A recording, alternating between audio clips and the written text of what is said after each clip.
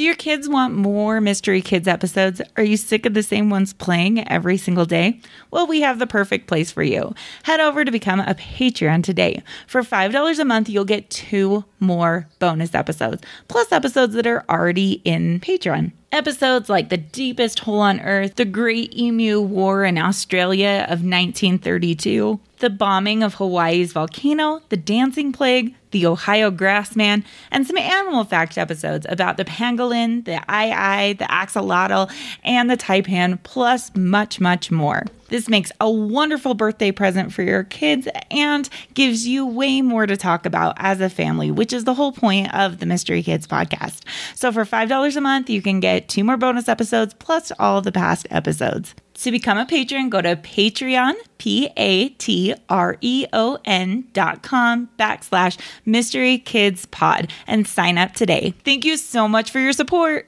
On this episode of the Mystery Kids podcast, we'll be discussing the mysterious events surrounding DB Cooper, the Skypirate.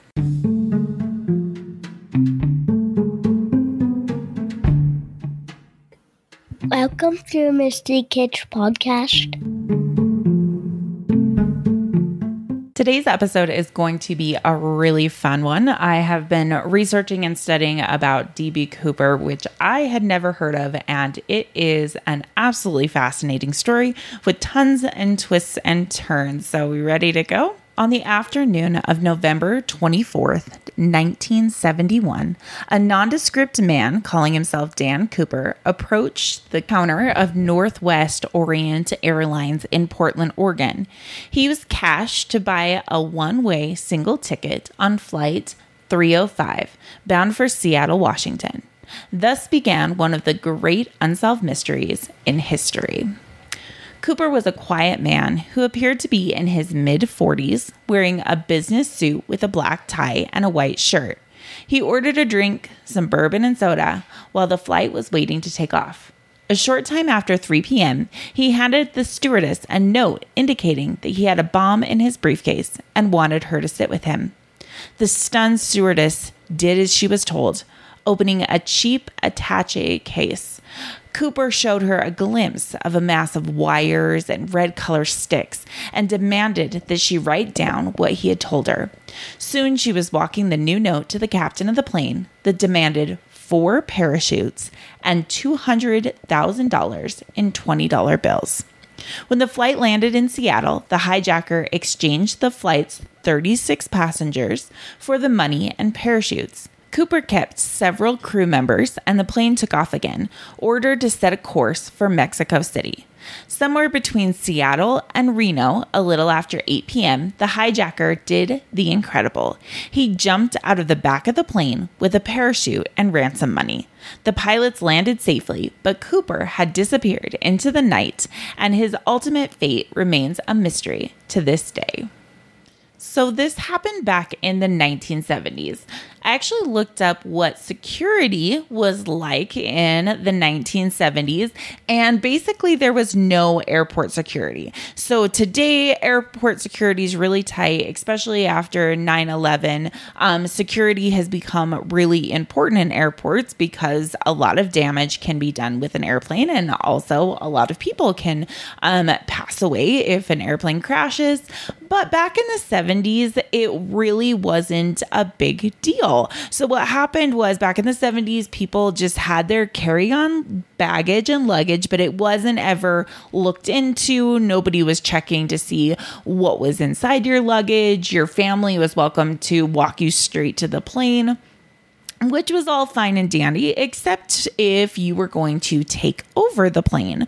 So back in the late 1960s to 1970s, so it was between 1960 to 1974, there were 240 hijackings or attempted hijackings between the U.S. and Cuba alone. So hijackings are when someone decides that they want what you have, like if you are driving a vehicle or you're driving a plane, and you decide to take over the route or where it's going or start to drive it yourself. So in this time frame, there were 240 hijackings. crazy. That's so many people who decided to take over the plane. They were so common, the public grew totally desensitized to them. That meant that they would talk about them and it was just like not a big deal. Like, oh yeah, we were on a plane that got hijacked and went to Cuba instead of heading to California. And they were like, oh, okay, how was it? Like, it wasn't a big deal, but it kept happening and happening and happening. And so they decided that things had to change. So that is where they started to create higher security, where people had to look into your planes and luggage. And then also that what they started to do was they would put FBI snipers and they would put that like plainclothes FBI agents on these planes randomly. So like you never knew if you were going to be sitting next to an FBI agent. So between that and starting to get more information from people, and I mean, people could just literally show up like 30 minutes before their plane took off and be like, oh, hey, my name's Bob, and I would like a plane ticket, and they would pay for it, and nobody would look at IDs. Nobody would like you could fly pretty much anywhere and nobody would have a clue who you were. So now they started checking IDs and making sure that you were who you say you were on the plane, and things became a little bit more direct about in 1974. So that's when they decided to put more security into airports. And it's interesting because the 1960s to the early 1970s was known as the golden age of plane hijackings because they happened so frequently. I just personally can't imagine being on a plane and thinking I'm like going home or I'm going somewhere special. And they're like, oh, hey, we're headed down to Mexico, just so everyone's prepared. Oh my gosh, that would be a scary experience. And luckily, most of these hijackings during this time weren't incredibly dangerous, as in they would mostly just try to take money or get people to pay them, but it wasn't many lives being threatened, unlike 9/11, which was absolutely horrible. I remember I was in sixth grade.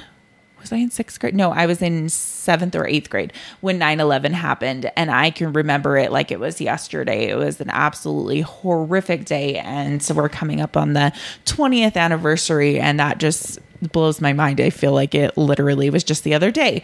But these hijackings, for the most part, weren't a real threat of people's lives. It was more trying to get money from other people. So November 24th, 1971. It was the day before Thanksgiving when this man bought an airline ticket from Portland, Oregon, to go to Seattle, Washington. And he actually used the name Dan Cooper. The FBI is not sure how he became known to everyone as DB Cooper. They actually think it was like a typo and everyone just kind of ran with it. So his name that he presented was Dan Cooper. So he hijacked the plane. So what happened was he sat down calmly. He had a bag and another bag with him. And he sat down calmly and he gave a note to the stewardess. And she just tucked it in her pocket. And he's like, oh no, you want to read that? I have a bomb. And so she's like, oh my goodness. So yeah, he made her come sit with her. He showed her the bomb equipment. And then she took the new note up to the pilots, letting them know what he demanded. So he demanded that they would land then in Seattle. And at that point in time, he wanted $200,000 in $20 bills. That would be a lot of money in like a small form. So he demanded that much, and he demanded 4 parachutes. So they got to Seattle. They unloaded all the passengers, which I believe it said there were 36 passengers. He got the money and he took some of the crew with him again. And so he told the pilot that they were flying to Mexico and that they had to keep pretty low in the plane. And so they knew at that point that he was going to be jumping out of the plane because they usually don't fly as low as he was directing them. So he took a parachute and a bag full of cash and he jumped somewhere. He jumped out of the plane, but it was nighttime. So he was never heard from or seen again. He took $200,000 and he just literally disappeared. So there are plenty of theories of what happened to DB Cooper because it was such a strange story. So we're going to jump into some of those theories, what could have possibly happened to him. And it's just the strangest event. And there's so many theories of what could possibly happen. $200,000 back in the 1970s is equal today of about $1.5 million. So with inflation, that's basically how much money he had taken and jumped out of the plane with. 9 years after this incident, there was a young boy who was camping with his family on Tina Bar, which is a stretch of the Columbia River in northwest of Vancouver. So what happened was he found $6,000. It was money that was bound together by elastic bands.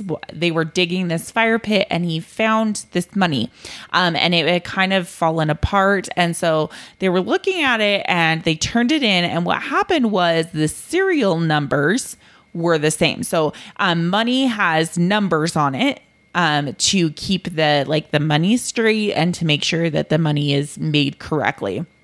So they looked at the serial numbers and guess what? They matched up. So they only found $6,000. So that wasn't all of their money. So what happened was they went and they started digging through all the sand, trying to find any clues of what could possibly happen because this is the only thing that has shown up from it.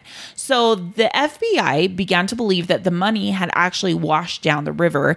So they believed that it was about 18 miles from where Cooper's drop zone had been, and it had gotten buried in the sand. It's literally one of the only clues that has been found. And so they went through and they started trying to figure out okay, did the money fall when he jumped out of the plane? Did he send it in the river on purpose? I mean, I wouldn't personally send $6,000 down the river on purpose, but when you have money to spend, I guess you can do what you want with it. One man that was looked at to be DB Cooper was named Jack Kofelt. He was a longtime criminal who actually died in 1975, but he seemed to have a lot of knowledge surrounding the Cooper skyjacking. So he actually did a lot of auto theft, and he was serving time in prison where he met an Air Force pilot named James Brown. So Kofelt and Brown became friends and they were released in 1952 and 1955. After they were released, Brown followed the straight and narrow. He became an engineer, he started a family, and Kofelt also gave up robbery, but he decided to go towards big cons. So that's where you try to take other people's money. So one day, Kofelt called up Brown in 1974 and said, "Hey, let's go on this road trip to Mount Hood in Oregon. I want to look for DB Cooper's money." So he insisted that James bring his son. Kofelt was 57 years old and he felt like he needed someone young to help them kind of search the wilderness. So they left their home in Georgia to pick up Kofelt in Missouri, and they headed to Oregon.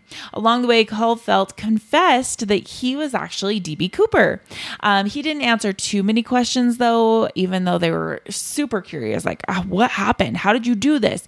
Anyways, he kind of shied away from answering any of the questions. So they went to the Mount Hood and they spent a few weeks looking around the eastern slope of Mountain Hood.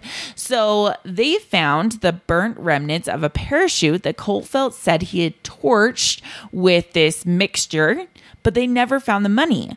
Colfelt said he'd placed the ransom inside a large plastic bag, and then with cords cut from the parachute, he cinched the top of the container closed, and he made this sling that he looped over his shoulder to carry out with him.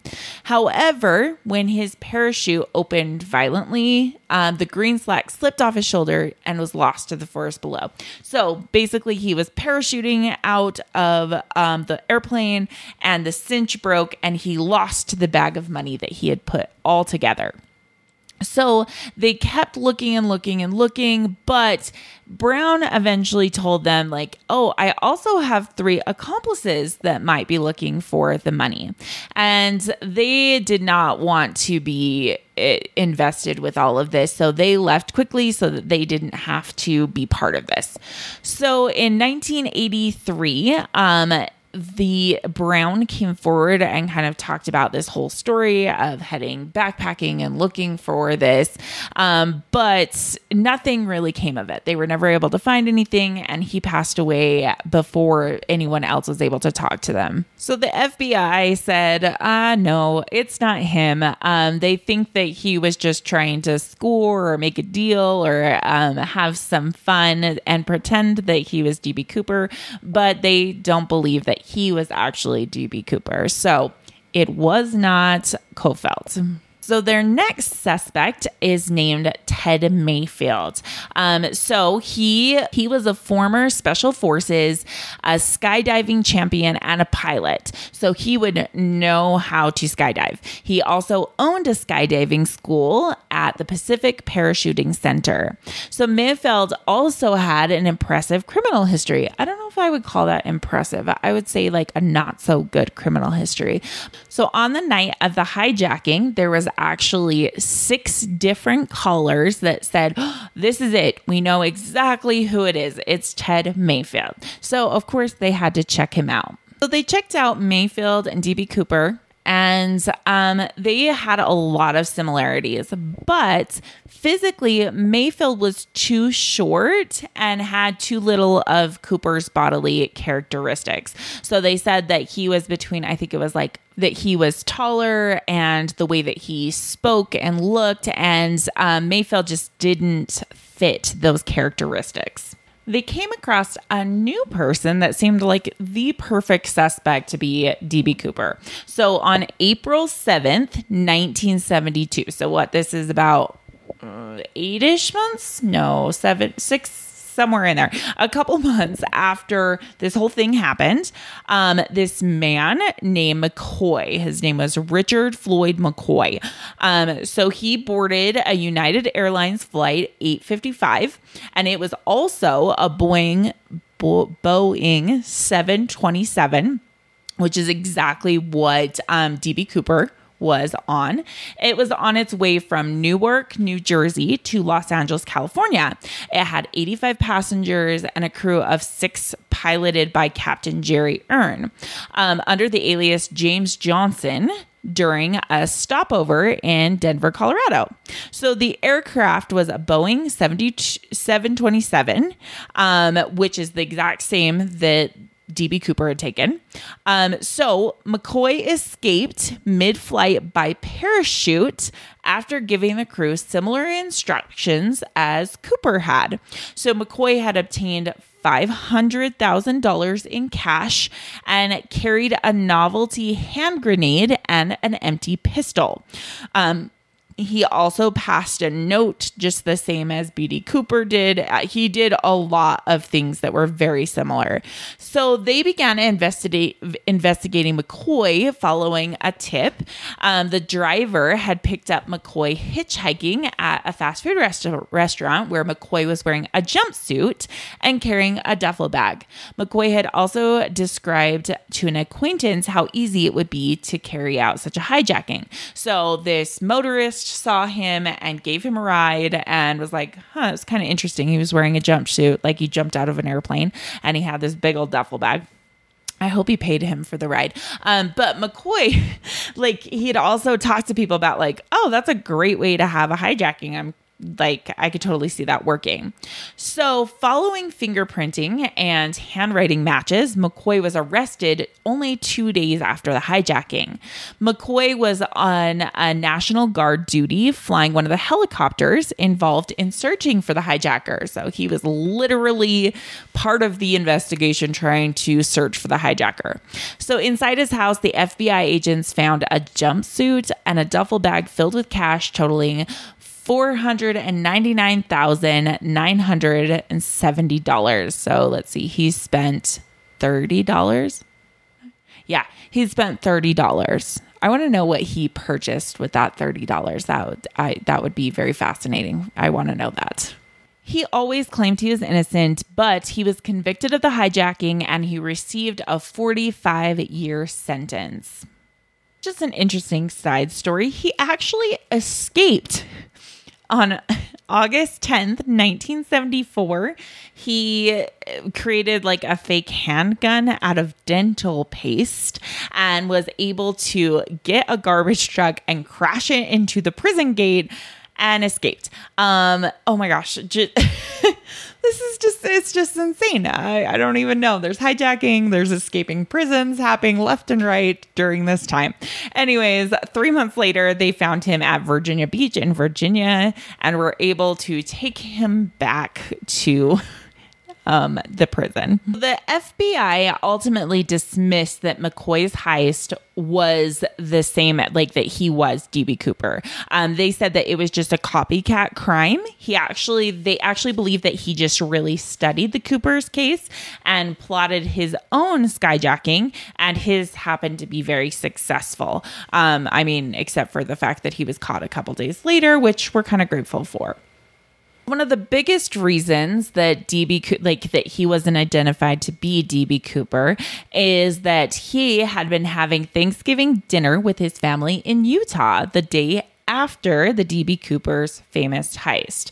So it would have taken a lot for him to get out and be back in Utah in time for Thanksgiving dinner. Also, another interesting thing to go along with this case is that DB Cooper actually had a black tie that had a tie pin on it, which is this kind of like, I don't know, crossover. It like holds the back of the tie together. I don't really wear ties, so I don't know how to explain it very well. But anyways, it was just a clip-on tie that he took off right before he jumped from the plane.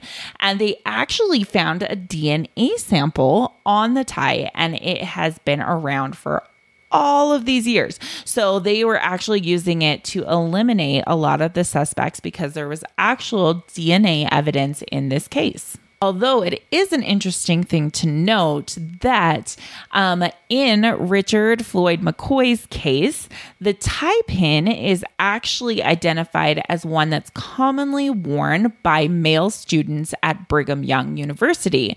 McCoy had attended BYU for a time before dropping out and enlisting, and then he later re-enrolled as a student, and he was actually studying law at BYU at the time of his arrest in 1972.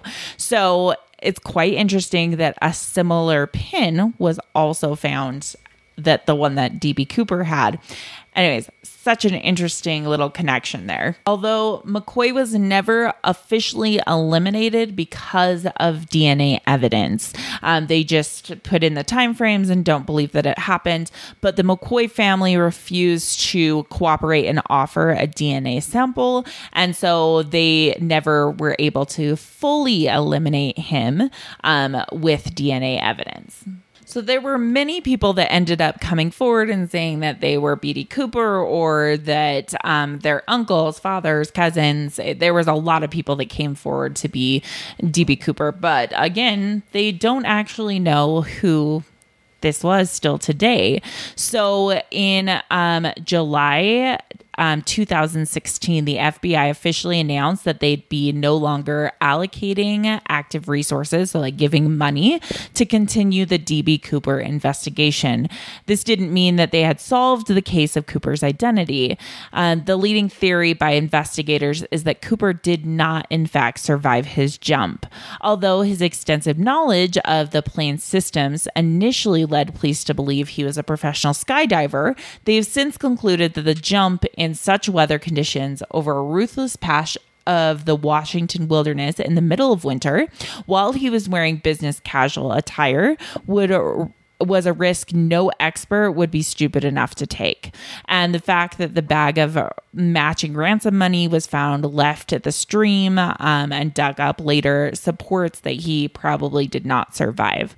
And so with 45 years worth of tips and theories, the real name of America's most famous hijacker and sky pirate still remains a mystery. Porter's Ponderings. Who do you think DB Cooper is?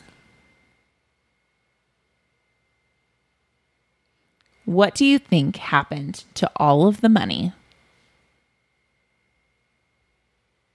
I hope you enjoyed this episode. It was a fun one. I really love unexplained mysteries and crime type things. So this one's one of my favorite ones. I actually had never heard of it until a couple months ago. And then I have done a lot of research, so I was happy to jump in and do this episode. So thank you so much for listening. Don't forget, if you want to see any of the pictures or anything, it's on our website, and I will have all of that in the show notes, and we'll see you next time on the Mystery Kids Podcast. Thanks for listening.